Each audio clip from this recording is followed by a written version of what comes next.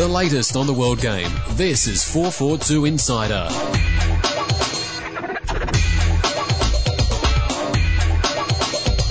Hello, welcome to this week's 442 Insider podcast. I'm publisher Andy Jackson. Joining me, as always, is editor Trevor Trahan. Hello, back down to earth. Back down to earth after our live exploits with 4 Socceroos last week. It's now back to me and you in the broom cupboard. Yeah.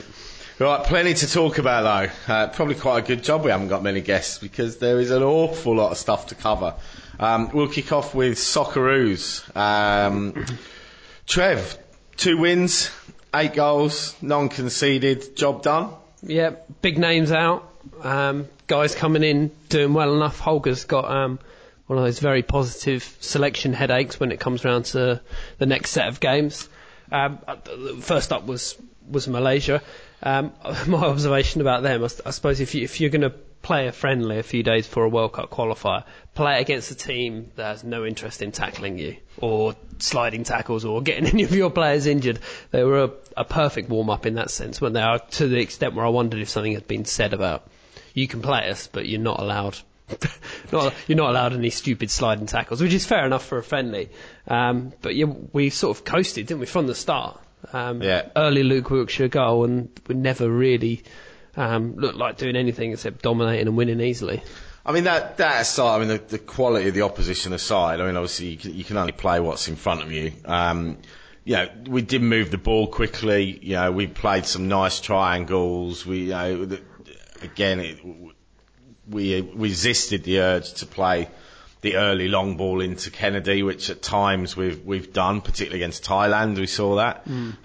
Whereas it was a lot more on the floor, a lot more mobile, and so that was. And I guess that's probably the perfect sort of environment to try that in those sort of games where you're probably not going to get the same amount of resistance that you would in a qualifier. Exactly, yeah. I mean, it's good for technique, it's good for confidence to play a team like that, and that's the style that everyone wants us to play. And if you can do it with results, then it's definitely the way you should play. So yeah, it was a pretty positive run out. Right, and obviously we took that form into the game on Tuesday night. Regulation 3-0 win against Oman, which puts us in the box seat in the group to qualify. One more win would do it. The 2 away games to come in November. I mean, how did you see the game as it unfolded? Yeah, I mean, I felt early goals in both of these games were really positive, especially when you're at home against a team you're expected to beat. An early goal really makes a difference. There's a lot of talk around half-time that we needed a second to kill them off, and obviously you always want that, but I never really felt particularly in danger against them. Even at 1-0, yeah. Although there was a bit of an early scare even before we scored. There was, we sort of started slowly in the first 5 minutes. There was a couple of, I think the guy went right on the byline and cut inside. Cut across, yeah. But in the grand scale of the game, when we controlled possession and chances, and I don't think even if they'd scored early on, that would have made a lot of difference. We were, but by far the better side. And Brett Holman continues to divide opinion. Obviously he scored the first, he robbed the defender in the box to set up the second. But also, there's the good, but then on the other side, he does get himself in an awful lot of positions where there is no end product, and he continues to divide fans. I mean, on our forums, there were at least half as many people were like, is he as good as people are making out because he's scoring? Holger, last night on Fox Sports FC was gushing about him. Clearly loves him. Well, I'm a bit confused by that. I mean, he'd be one of the first names on the team sheet for me. I think there's a lot of people that spent a very long time slagging off Brett Holman, and now he's playing. Can't bring himself. Yeah, exactly. And now it's like, for years that I was having a go at him, and you still sort of cling on to the idea that he's not very good, but he clearly is, and it's a real sort of selection problem now. About they're saying that Kennedy and Cahill couldn't play well together, and then you've got Kennedy and Holman playing really well together, but you couldn't even begin to consider not playing Cahill because he's our best player. And then, where do you fit in Harriman? I thought Matt Mackay was brilliant again. Like he just seems so natural at this level. And and on the right hand side, Reece Williams with Luke Wilkshire advanced a bit further forward. Yeah, I mean it's they combine well, particularly in the Malaysia game. I mean, Reece Williams had a lot of ball. We were working the ball well again on Tuesday wide. I didn't think his delivery was quite as good as it probably could have been. Yeah. He certainly got into a lot of attacking positions. But again, another positive. Matt Sporanovic coming in, maybe that was a little bit of a surprise, that we've sort of seen Neil and Ognanovsky as the first choice in what you call the competitive games, but that was encouraging again that Holger is willing to go with the young lad who's performed well. What about haircuts? Holman, hair gone. Kennedy, hair gone. Spranovic, strength to strength, aren't they? A lot of them. Long-haired footballers, think of the past. I do want to say something on Kennedy.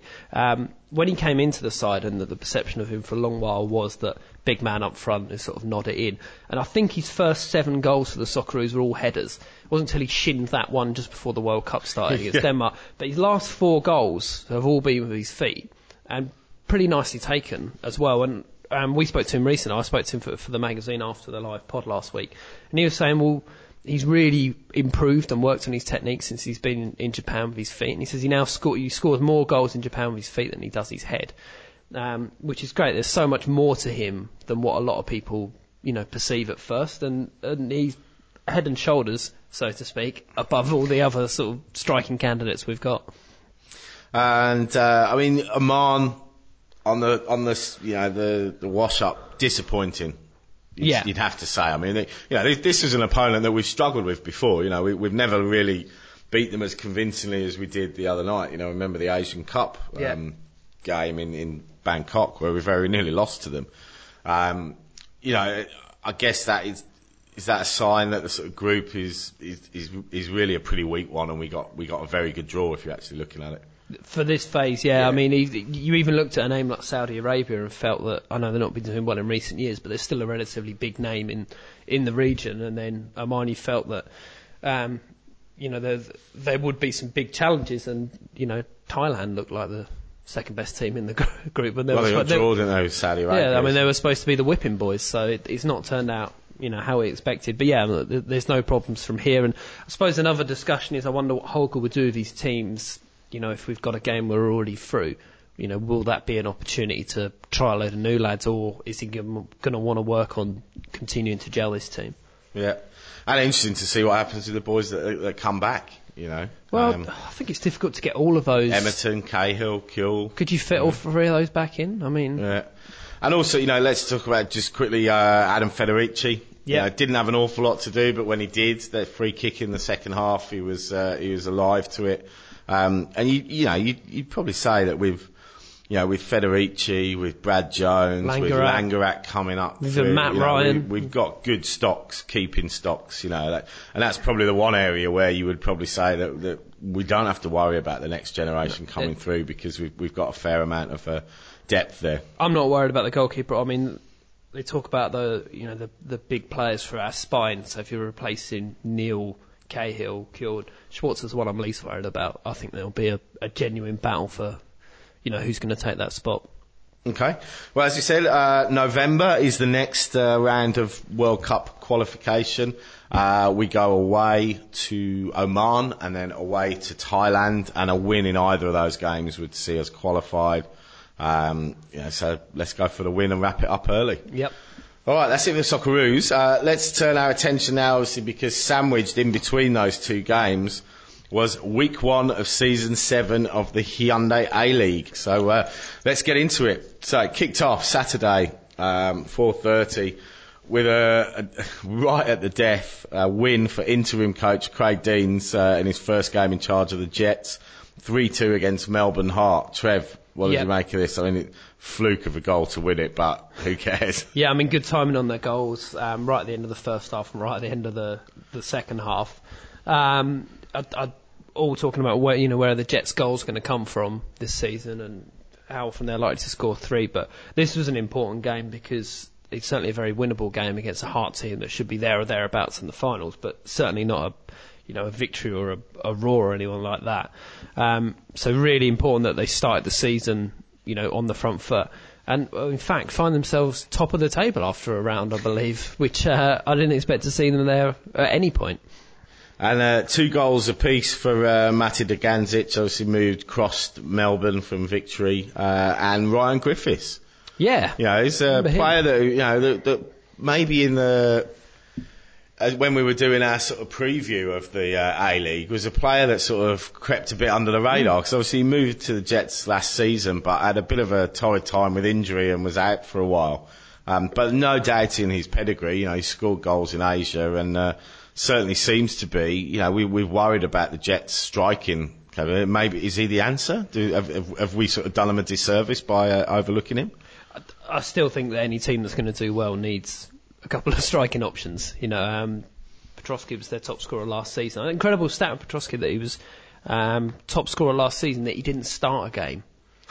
Could you imagine that happening anywhere else? I think that was fairly special. So I think also they were taking on a pretty leaky Hart defence.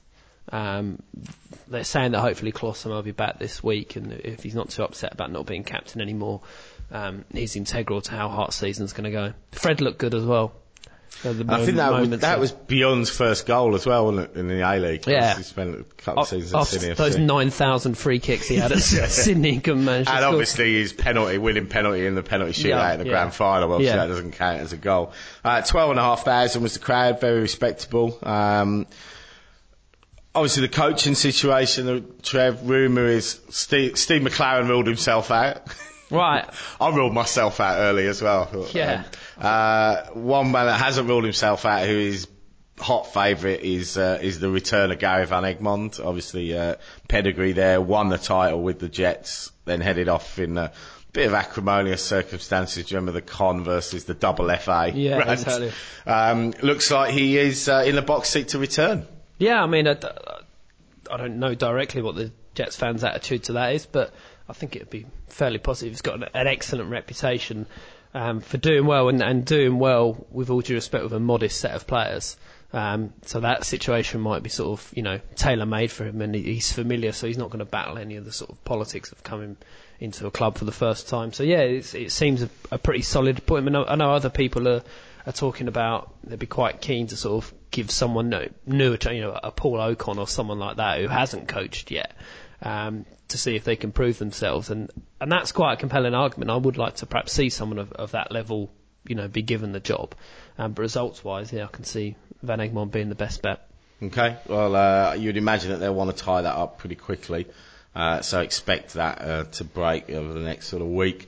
Obviously, the big game with all the hype focused on Etihad Stadium, which was the second game on Saturday. Melbourne Victory 0, Sydney FC 0. Didn't really tell the tale in what was an entertaining game, plenty of incident. How would you sort of sum this one up, Trev? Yeah, I went to the game, and yeah, like you said, you know, you have to understand football, because sometimes 0-0s can be really good games, and this was an example of it. I suppose it's quite interesting that all the focus was on, you know, Kuhl and Emerton, and Kuhl was excellent. You know, probably more so than Everton, but it was, you know, a couple of young players that impressed me most. Rojas was excellent, and we've been talking about how good he was going to be, and he certainly lived up to that billion. And then you've got Terry Antonis for Sydney, who I thought showed some pretty confident touches. You know, he's you know, a little bit rough around the edges in some respects, but I think I can see him being a good player. But you know, you look at Victory, then who they had to bring on, you know, Solorzano up front. I mean, that's... He looked lively when he came on, I thought. I mean, and probably should have won it. Yeah. He was clean through with the... Well, I mean, it was a good save, but as a striker, you know, I wonder if he'd been on for any, you know, a bit longer, whether he would have slotted that. Exactly, yeah, and they've got, you know, Hernandez to come back in, and I mean, we were chatting to Mem at the A-League launch, weren't we, about his embarrassment of riches up front. We've mentioned it before on the pod, and look, it's true. Like, they've got such good options and options. Well, I mean, there's very few A-League teams that could bring off somebody of the quality of Archie Thompson and bring on somebody of the quality of Solorzano. Yeah.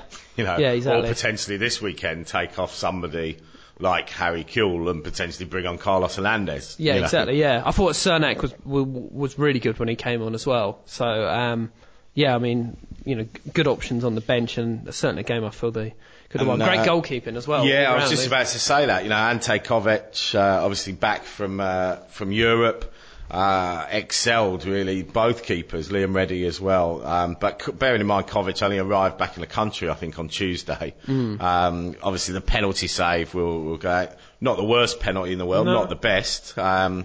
I was a bit gutted. I had Brett Emerton to score at any point, which was not happy about that. I mean, let's compare the two first games, Kuhl versus Emerton. That's what everybody will be doing. I mean, how did we see that they fared? I mean, obviously Harry was rumoured not to be 100% match fit, and there was question marks of how long he'd last. He lasted the 90, and Emerton didn't.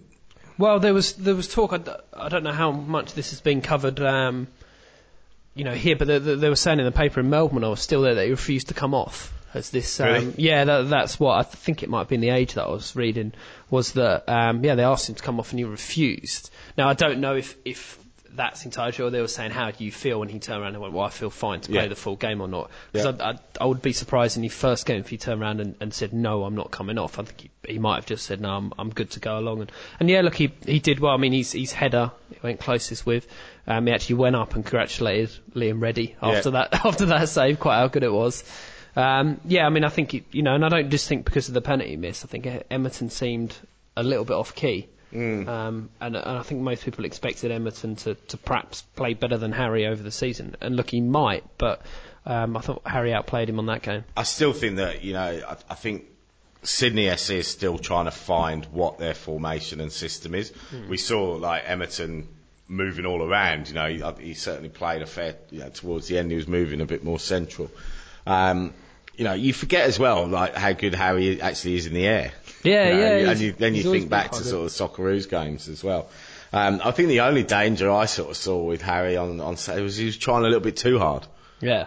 To make things happen. All right, so that was 0-0. I mean, let's just talk briefly, of course, about the red card. Yes. I mean, what was your view on this? I mean, for me, it was pretty cut and dried. I mean, the pushing and shoving at free kicks is something that happens all the time, but you can't straight arm someone to the throat. Yeah, well, look, I had the worst view because I was actually at the game, so I didn't see it. I just saw a melee of every player getting involved, and I haven't seen it since. So I can't actually comment on quite how bad the incident was, but you felt that would could be a turning point in the game, especially with the attackers that Melbourne had. Yeah, and obviously he's picked up 2 games as a result, which Sydney haven't contested, although Dirk Melton, was... Great release, wasn't it? Yeah. Great press release. There was someone on our forums that said, was this written by Sydney FC fans? They're actually the CEO's quotes. Yeah. It's so they've set their stall out, which is good to see. I mean, you'd probably say, in hindsight, with the way that the game unfolded, a good point for Sydney. They'd look at that and think, 10 men going down there. It's a favourite, in a lot of people's eyes to go there and pick up a point. All right, last season's grand final rematch took place at Suncorp. Brisbane Roar prevailed 1-0. They were good for the 1-0, weren't they? I mean, Matt Ryan had a phenomenal game and was unlucky to end up on the losing side. I mean, bit like this grand final, then, wasn't it? Yeah, so Brisbane seemed to, as we expected, nothing's changed really in the way that they play. The personnel has changed somewhat. Mariners, what did you make of the Mariners? I mean, we've sort of fair few people have tipped them to be up there again. Did we see that in this game? Yeah, look, I think they'll be up there again. I don't think they'll win, and like we said previously, no team that's lost the grand final has ever won it the next year.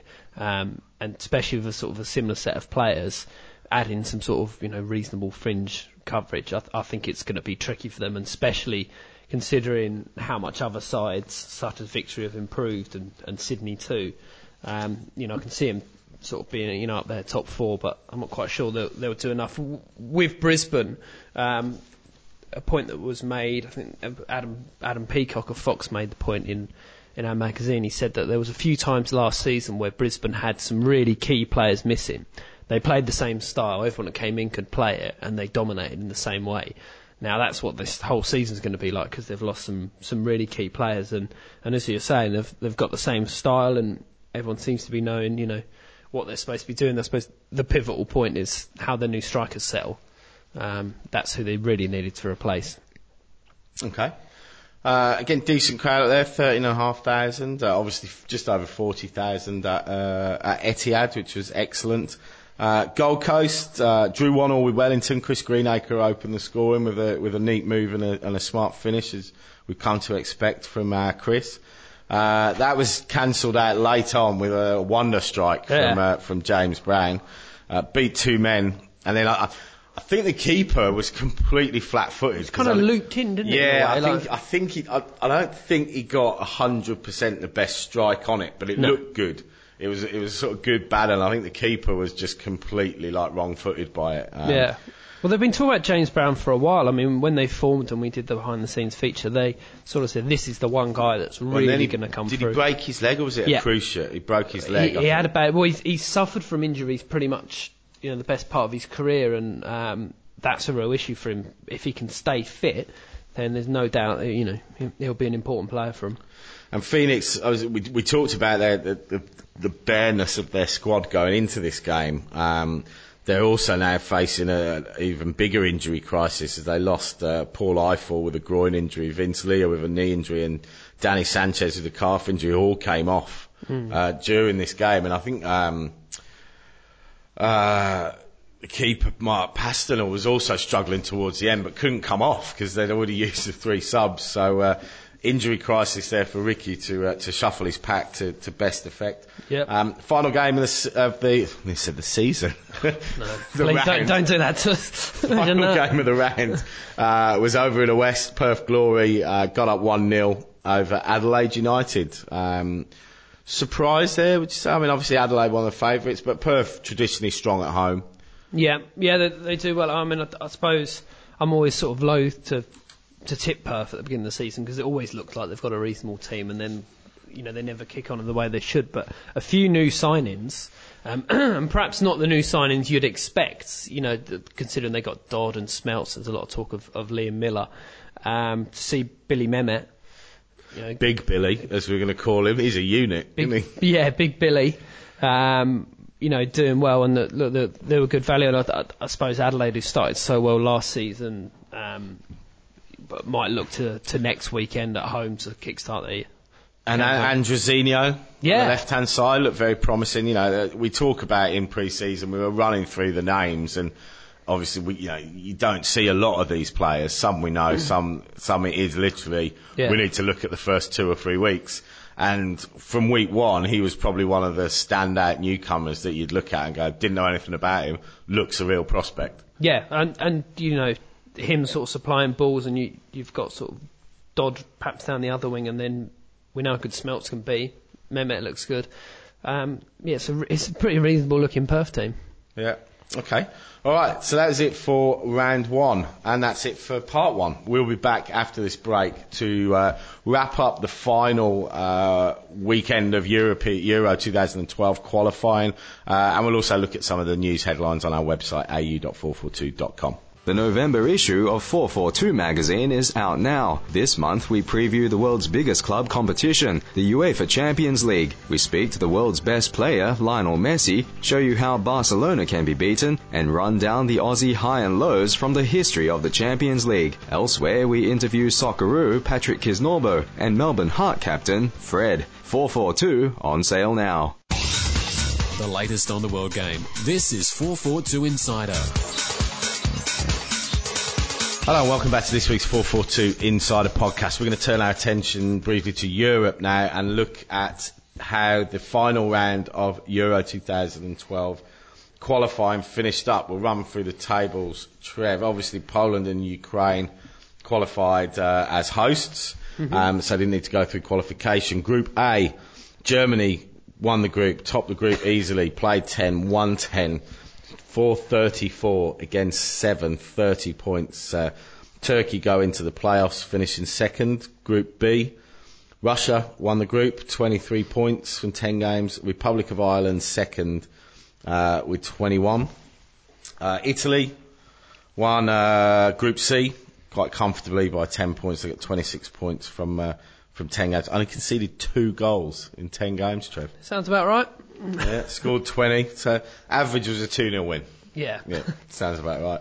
Estonia, fantastic progression from Estonia. I mean, I can remember the days not so long ago when they were considered, whipping boys in European and World Cup qualifying. They've now qualified for the playoffs at the expense of 2 teams that were in the World Cup. Yeah, I mean, Serbia and Slovenia. Serbia, it's kind of a strange situation for Serbia, isn't it? Because they're a small nation, but as a set of individuals, they're all at pretty decent club, so they'd be disappointed to be, below Estonia. Group D, France qualified just thanks to a disputed penalty in the last game. Not like the French to get a bit of refereeing decision to go their way. So Germany went through, won all their games. Italy didn't concede any goals, and France found a controversial way of getting through. France didn't concede many goals. Conceded 4 over the 10 games, but only scored 15. Right. Had 6 wins, 3 draws, and 1 defeat, but they went through on 21 points. Bosnia-Herzegovina, whose expense they went through in that last game, obviously get a consolation of a playoff. Holland were robbed of their perfect record. They were also in line to match Germany with a perfect qualification record, but actually lost to Sweden in the last game, which secured Sweden's place in the playoffs. Greece topped Group F by 2 points from Croatia, very tight, and the win for Greece in Croatia was critical in that. Greece undefeated in qualifying, and we talk about typical qualifying. 1-7, drawn 3, 4-14 in 10 games against 5. Yeah. Croatia, obviously, a lot of quality in that Croatian side. They'll have been disappointed not to have qualified. They get a second chance.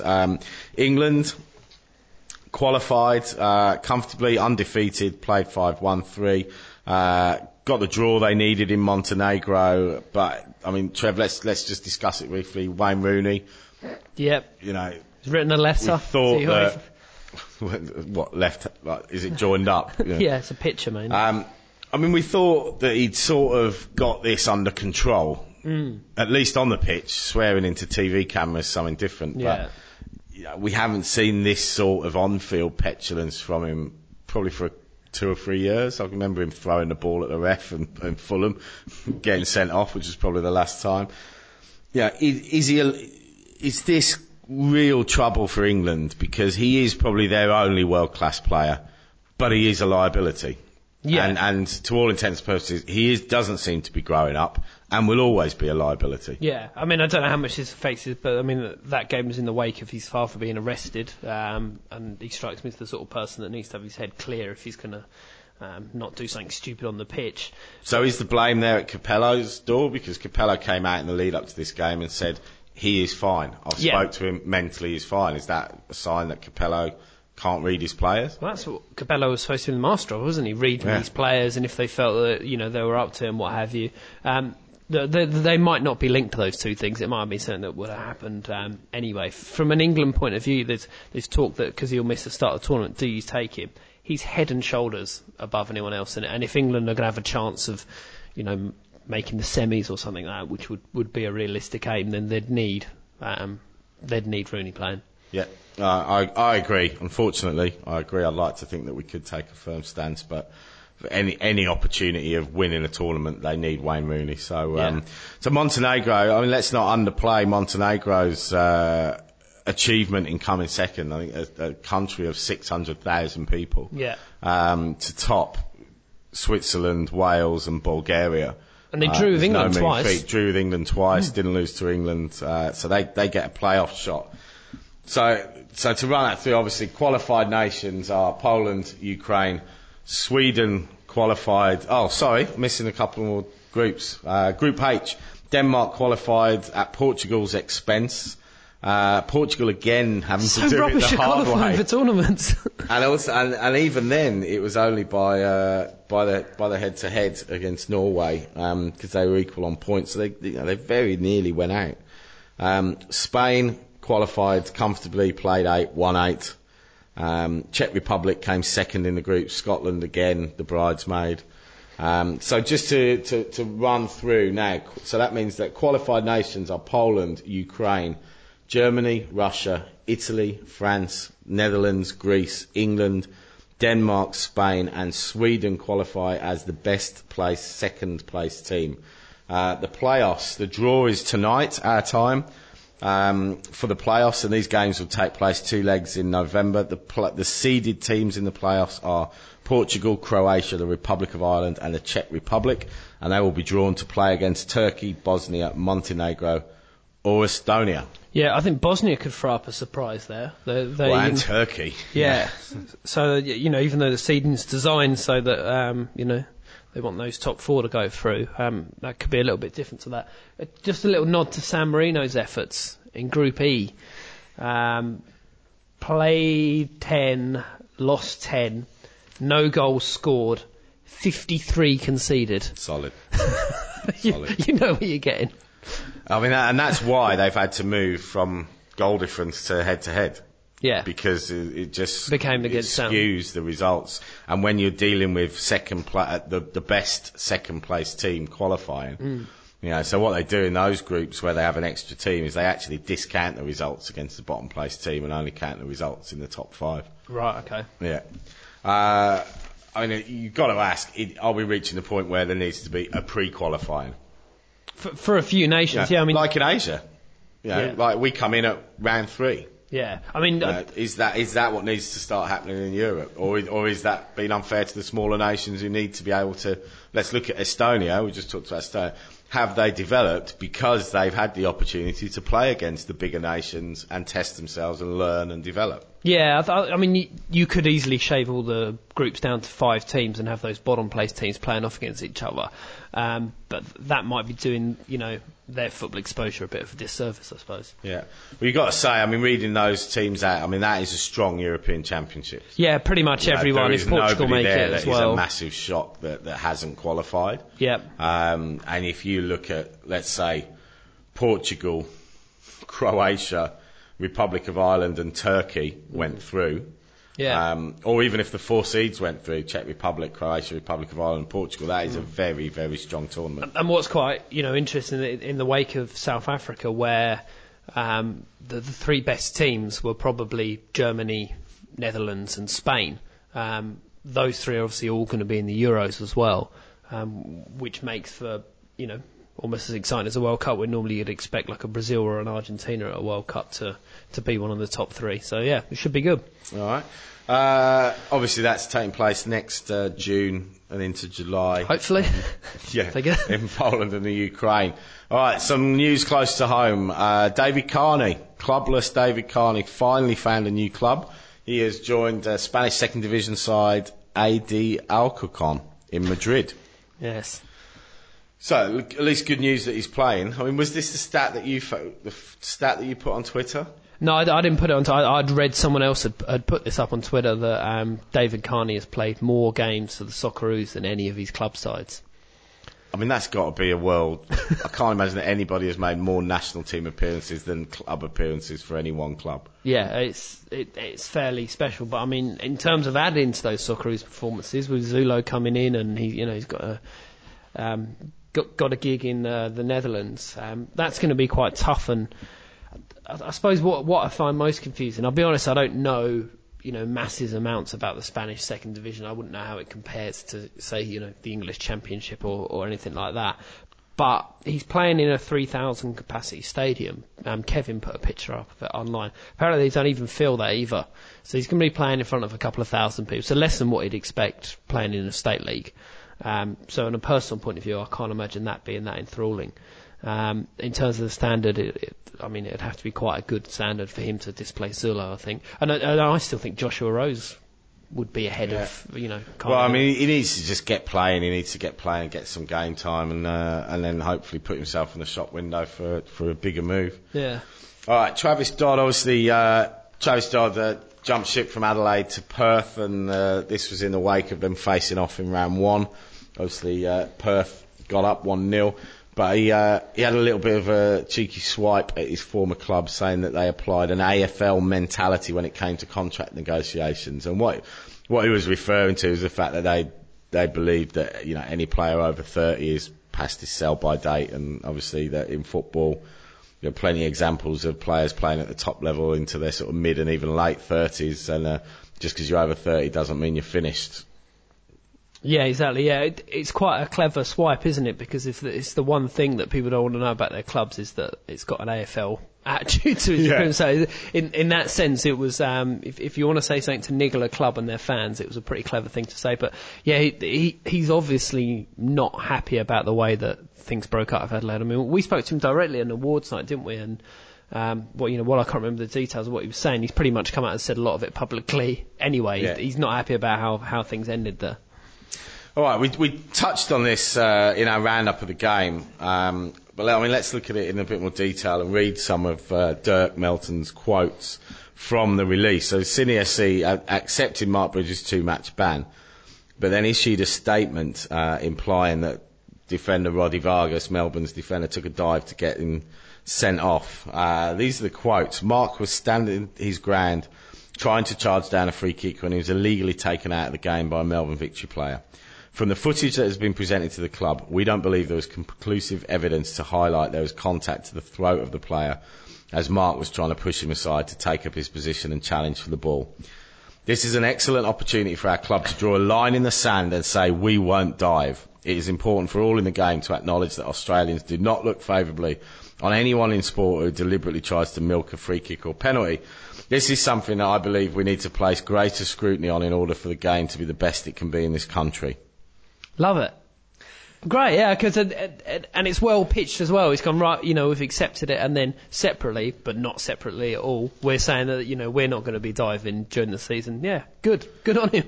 Well, the danger is that obviously that does set a precedent, which is it's all very well saying these things, but in the same incident, in the heat of the moment, would a Sydney player not go down if he has contact to his throat?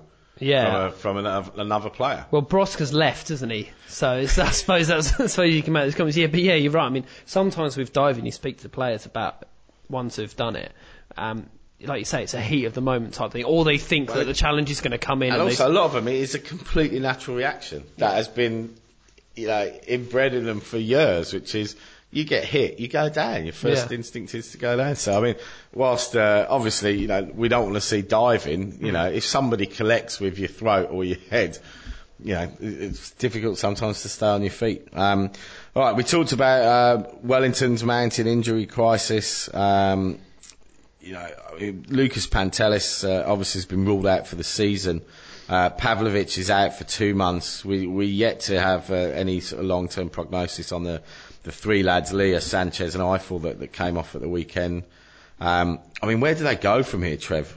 Well, I mean, a point that Paul Eiffel was speaking to him for the preview, she said that the kind of advantage of having Ricky in the position is that he knows all of the local players very well. So when it comes to getting injury replacements in locally and all the sort of good emerging players in New Zealand, he knows them quite well. And that looks like that's exactly what they're going to have to do. There might be a few, state league raids and, tapping into the local market to get some of those players in, which is not likely to get Phoenix fans particularly excited. But yeah, that seems like that's their only option, really. Yeah. Okay. I mean, we're yet to see the sort of impact that the new ownership is going to have there. I mean, they've come in, they haven't done anything major yet. No. Apart from obviously save the club. However, they have got, I think they've only got 20, they've got the minimum 20 signed. So there's 3 players left on the roster that they could bring in. Yeah. And you'd think that any more sort of long-term injuries and they won't have a choice. Miran Bleiberg has been looking to kill off his Tinkerman reputation with the way he's fitting Dutch striker Marco Ritters into his side. He was kept out of the 1-1 draw with Wellington due to visa issues, but almost certainly. And ironically, the person that benefited from his visa issues was James Brown, who wouldn't have played had Ritters' visa come through. Difficult to drop James Brown now after a performance like that. Not for Miran. He's not got a problem. He'll do what he wants. Yeah. I suppose that's, I'm not sure if it's a criticism, but it's certainly something that people have said about Miran for a long time, is that he's not scared to constantly change things around. Even if you're playing well, he'll happily sort of rotate. So yeah, I didn't expect Gold Coast to have too many selection headaches this season because they didn't seem to have much squad depth.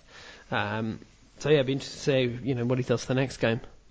All right, excellent. All right, well that is it for part 2 We will be back in part 3 to preview the Premier League, which returns this weekend after the international break. And then in the final part, of course, we will be looking forward to round 2 of the A-League, so stay with us. We all have goals, but sometimes we need a little help along the way. The best advice and assistance on your journey can make an enormous difference. Tiger Management and PR represents up-and-coming and established TV and radio presenters, performers and sports people. So if you're wondering how you'll rise to the next level, engage the services of Tiger Management and PR and you'll no longer be alone. Call 1300 784 212 to find out more or visit tigermanagement.com.au. Back to 442 Insider.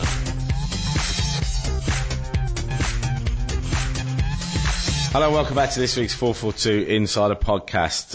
We're going to turn our attention now to the English Premier League, which starts up in earnest again this weekend after the international break. Obviously, Trev, the big game. Early game. First up, the early game. 10:45 our time now. Our clocks have gone forward. Liverpool, Man United.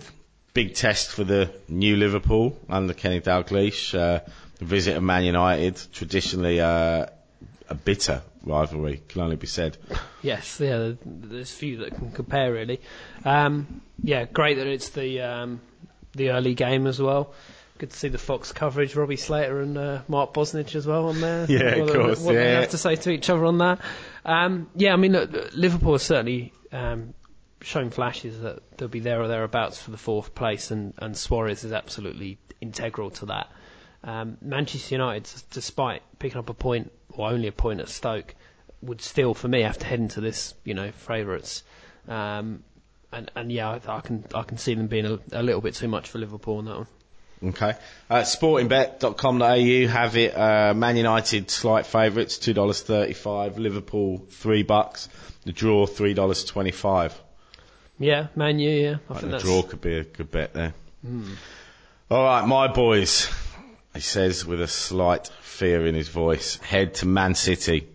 Our first test of the season. We've played 7, drawn 5, won 2. We've beaten probably the 2 worst teams in the league. We've drawn with a few of the other worst teams in the league. We haven't played anyone from the top 6. Yeah. Now we're off to Man City. I think it could be a pummeling. Let's We are sportingbet.com.au. I reckon have it about right. We are $9 to win, $5 to get a draw. Man City are $1.32. Yeah, you were saying you've had quite a tepid start to the season, haven't you? And although, to look at it another way, 2 unbeaten teams come together yeah, exactly. at Eastlands to contest a top 6 clash. Yeah, I don't think you'll get smashed there. We were saying before, Villa are just going to be one of those very hard to beat teams this season, aren't they?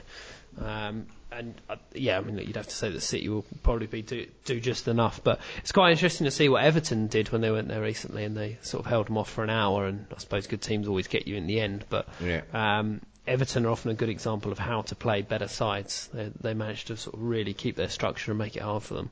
Okay. Norwich host Swansea, 2 promoted sides face off. And obviously when all of these sides get promoted, they'll target games which are must-win games. Now this would have been on both of their lists. They'll obviously know each other from last season. Sportingbet.com.au has Norwich favourites, $2.20. The draw's $3.25, and Swansea are $3.25. Trev, how do you see it? Yeah, look, Norwich have been going, relatively well. They're doing, they're fairly well up there. But as you say, this is a really important game. I think they might be in the top 10. Norwich, they might be 9th or what have you. So if they can win this, then that early season form, which is integral after you get promoted, you still keep a bit of that momentum because it's going to get tough post Christmas.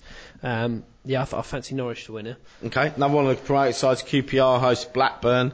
Blackburn right down the bottom. QPR bit hit and miss. Yeah, they've had some good results and then got spanked at Fulham recently. So how do you see this? I mean, sportingbet.com.au have QPR quite strong favourites. $1.85, draws $3.25, Blackburn $4.50. Yeah, I'll go with Sportingbet on that one. I think QPR will do enough at home there. Stoke entertain Fulham. This is all still Saturday, 3:00 kickoffs. Stoke solid start to the league, what you'd expect. New signing, sort of Peter Crouch has been on the score sheet for them. How do you see this one going? I mean, Fulham, as they always are, tough to beat, don't concede a lot of goals. Out of the blue came that 6-0 win before the international break. I mean, do you see that giving them the confidence to kick on? I think they'll get a point here, yeah. There was an interesting story Fulham talking about that they're in a false position at the moment. They're playing better than than the league suggests. But they said that about West Ham last season. We kept saying we're in a false position and we finished bottom. So you have to get results. There's no such thing as a false position, especially when the season ends. Yeah. Two teams that are at the bottom, Wigan and Bolton. Probably Bolton, surprisingly, after some of the plaudits that Owen Coyle was getting. They're rock bottom at the moment. Yeah, I mean, if they lose at Wigan, which is sort of one of the red-hot favourites to drop down, it's almost a crisis point now, isn't it? Because they're losing, and they're losing heavily as well. Well, they won on the opening day, and then they've lost every game since. Wigan are not much better. They're on 5 points. Bolton on 3 points. They finished poorly as well, didn't they? End of last season. Yeah, they lost. I think they lost. I think the stat was they lost their last 4 games at the end of last season. Yeah. So they've lost sort of 10 of the last 11 games. Where we at? Just so Wigan Bolton. Just get the odds for you from Sporting Bet. Wigan $2.25. The draw $3.25. Bolton $3.15. Yeah. So talking about Chelsea, Everton playing against the better sides. They head to Chelsea in the late game on Saturday. Chelsea, as you'd expect, up there in third at the moment, 3 points behind the joint leaders Man United and Man City. Only lost 1 game at home, 3 straight wins. Do you see anything other than a home win here? Yeah, I think Chelsea might edge it, but look, it's never easier, when the big teams play Everton, as I was saying earlier, so I think they might sneak by. Chelsea haven't really got going yet. Yet they're still there or thereabouts, and they've still been winning games. They could go one or two ways. They could just get found out and drop away, or they could hit form and really sort of push the Manchester sides. All right, Chelsea $1.32, draws $4.75, and Everton are $10, even longer odds than Villa to win at Man City, which surprises me. Sunday's games, the early game, West Brom versus Wolves, local-ish derby in the Midlands. West Brom are favourites, quite strong favourites, $2. The draw is $3.30 and Wolves are $3.75. Trev, how do you see this one going? Yeah, West Brom, Roy came in and made them very solid last season, and they've not started well here. Wolves did start well this season and have now completely dropped off. So that's a bit like the Norwich Swansea game and the Wigan Bolton game. This is a real pivotal one for those two if they don't want to start. I mean, having said that, Wolves are still ahead. 2 points ahead of West Brom in the league, yet they're starting this game severe underdogs, which is surprising. All right, Arsenal host Sunderland in the 11:30 game our time. Obviously, Arsenal's in 15th position at the moment in the league table after 7 games. Sunderland are just below them on a point below them on 6 points. How do you see this one? Must win for Arsenal. They have to put together a string over the next sort of 3 or 4 games of 3 or 4 wins, really. Yeah, look, I think that Arsenal will do enough here, and Sunderland are sort of can be a difficult team to predict at times. They went away at Chelsea and stuff previous season and done well, but yeah, I think Arsenal edge them out. And Arsenal are $1.40 favourites, the draw $4.35, Sunderland at $8, and in Steve Bruce, manager that brought a lot of new players in. Patience amongst the faithful there at the stadium seems to be running out. Yeah, I mean, he's sort of one of those sort of solid Premier League managers that tend to get teams there or thereabouts. But players have gone from Sunderland. They've sort of received money for Bent and what have you. But he's certainly been able to spend it, so that they'd be hoping to be sort of top 10 this season. All right, the final game of the round is Newcastle, flying high. Newcastle. It's an intriguing game, this actually, because top 4 currently, 15 points from 7 games, surprising the pundits and I think themselves. Certainly their fans would not have expected this. Sold all their best players, and Spurs 3 points behind them. So critical weekend for Spurs. Obviously, they played a game less because they lost that opening game to the Riots. This will be a good test for both teams, I think. Be a good test for Newcastle, see where they're at, but also Spurs. Will be a big crowd at St James's Park. This has got the potential to be the entertainment-wise the game of the round. I can see it being a high-scoring draw. Well, the Sporting Bet have Spurs slight favourites. Newcastle are $2.90. The draw is $3.25, and Spurs are $2.40. Okay, well, that's interesting considering how Newcastle have started. And Barr looks like he's hitting some form as well. And Cabaye is the player that's caught my eye. Yes. In the midfield, a very good pickup from Lille, so definitely worth keeping an eye out. All right, that's it for part 3. We will be back in the final part of this week's 442 Insider Podcast to preview this weekend's round 2 of the Hyundai A-League. The November issue of 442 magazine is out now. This month we preview the world's biggest club competition, the UEFA Champions League. We speak to the world's best player, Lionel Messi, show you how Barcelona can be beaten, and run down the Aussie high and lows from the history of the Champions League. Elsewhere, we interview Socceroo Patrick Kisnorbo and Melbourne Heart captain Fred. 442 on sale now. The latest on the world game. This is 442 Insider. Hello and welcome back to the final part of this week's 442 Insider Podcast. We turn our attention back to the Hyundai A-League now, and it's round 2. Kicks off tomorrow night with a blockbuster. Adelaide versus Melbourne. Standing room only, I hear. Well, I think that might have gone as well. Marsh. Really? I think it might have sold out, yeah. Well, they're certainly expected to sell out by the time the game kicks off, so... What is a sellout at High Marsh? 17,000? 17,000, yeah, I'm thinking, nice. Yeah. So if someone can correct us on that. Yeah, alright. Well, it's a great way to open the round. Friday night game there. Melbourne Victory will take... a decent contingent of away fans, which always adds to the spectacle. Arguably the biggest rival in the league, isn't it? Yeah, I'd say so. There's there's that sort of geography that helps, that makes it, an achievable away trip for both sets of fans. Sportingbet.com.au have it. Adelaide, slight, very, very slight favourites, and I mean very slight, by 5 cents. $2.55 Adelaide, $2.60 Melbourne Victory, and the draw's $3.30. Flick a coin. Obviously, traditionally a happy hunting ground for Melbourne, although last season saw Adelaide sort of bury the hoodoo somewhat. How do you see this one going, Trev? I'm firmly on the fence. I'm going to go for a draw on that one. It's difficult. I'm picking a draw, but I wouldn't be surprised with any result.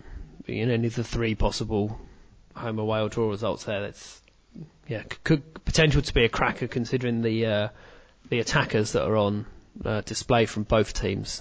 Real wealth. And hopefully we'll see our first look at Dario Vidosic. Yeah, it looks like he'll be fit. He's doing interviews and stuff today, so it sounds like he'll be ready for that one. Excellent. And Archie, obviously we didn't talk during he was on Twitter posting photos of a pretty horrific looking gash in his shin. We saw it at the time, but I saw Mehmet was on Fox Sports FC last night saying that he will be fit, he's available, he's had 6 or 7 stitches in it, but he'll be ready to strap on the shin guards again. If there was ever a perfect person to go on Twitter, it might have to be Archie. Oh, no. Archie Thompson. Alright, I think I am going to tip an away win. I think Melbourne are going to go there. Was that a last minute? Yeah, last minute. All right, Mariners, first game at home, Blue Tongue Stadium, host Gold Coast United. Trev. Yes, Battle of the Coasts. I think you'd have to favour the home team here. An important game for them. I think if they started stalling against teams that they certainly expect to beat at home, another team start to move away, that's not the start they're looking for. But yeah, I think the Mariners will win there. Okay. Sporting Bet agree with you. They've got the Mariners $1.72. Gold Coast $4.75. That's a big outsider. The draw $3.50. Sydney SC, their first home game of the season. They host the reigning champions Brisbane Roar. Now, rightly or wrongly, people are going to be looking at the crowd for this game. Yes. I know that we do probably over-obsess about crowds, but this is an important one. It's Sydney's first home game. Brett Emerton's first home game back in the country. They're playing against the defending champions who we know play great football. How many are going to turn up, Trev? 18,000. Wow.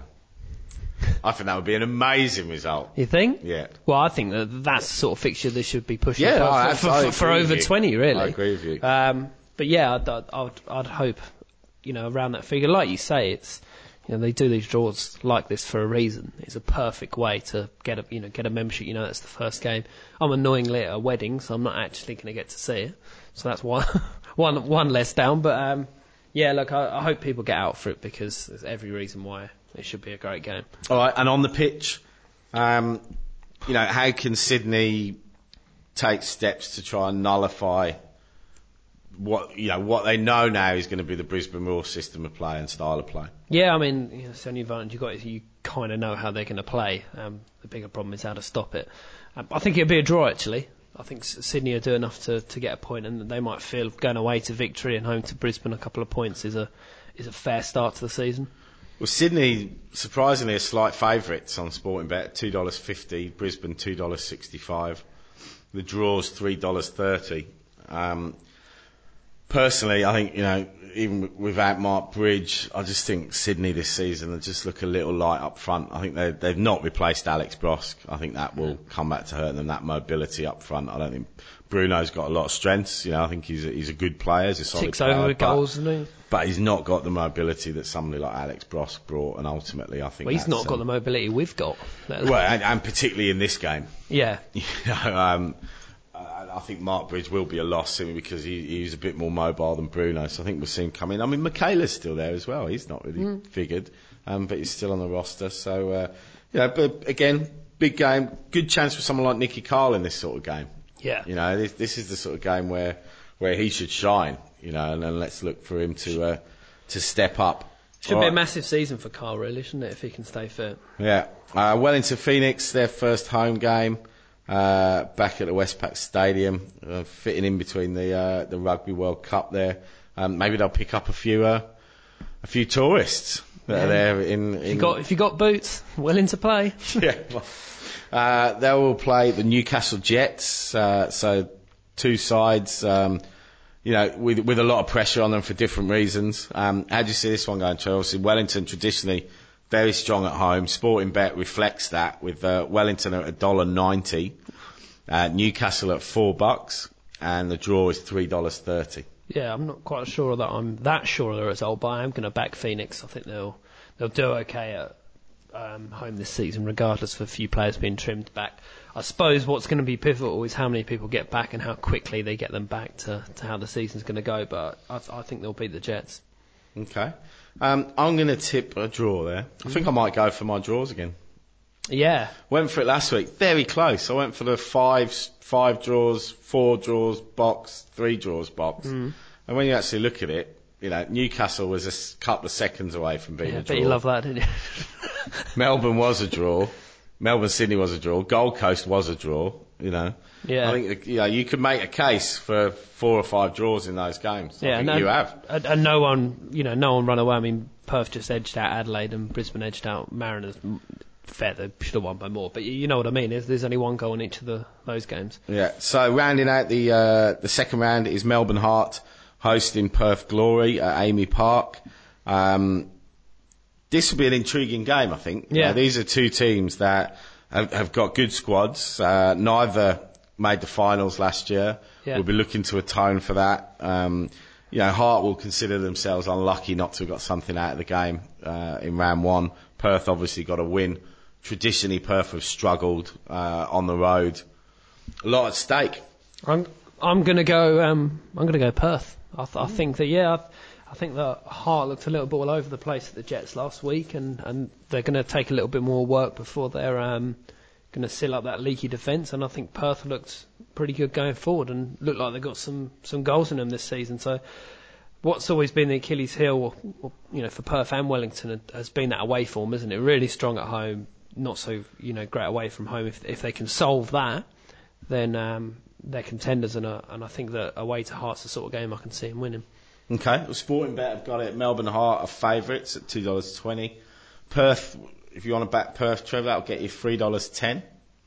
And the draw is $3.30. Go Perth. Excellent. All right, that is it for this week. We will be back next week. Enjoy round 2 of the A-League. Get out, support your local team. It needs you. The A-League needs you. So we look forward to seeing you at the game. And we'll be back next week to pick the bones out of everything that happens. Thanks for joining us. 442 Insider is a Helms Media Solutions production. Visit helms.com.au to find out more about our services.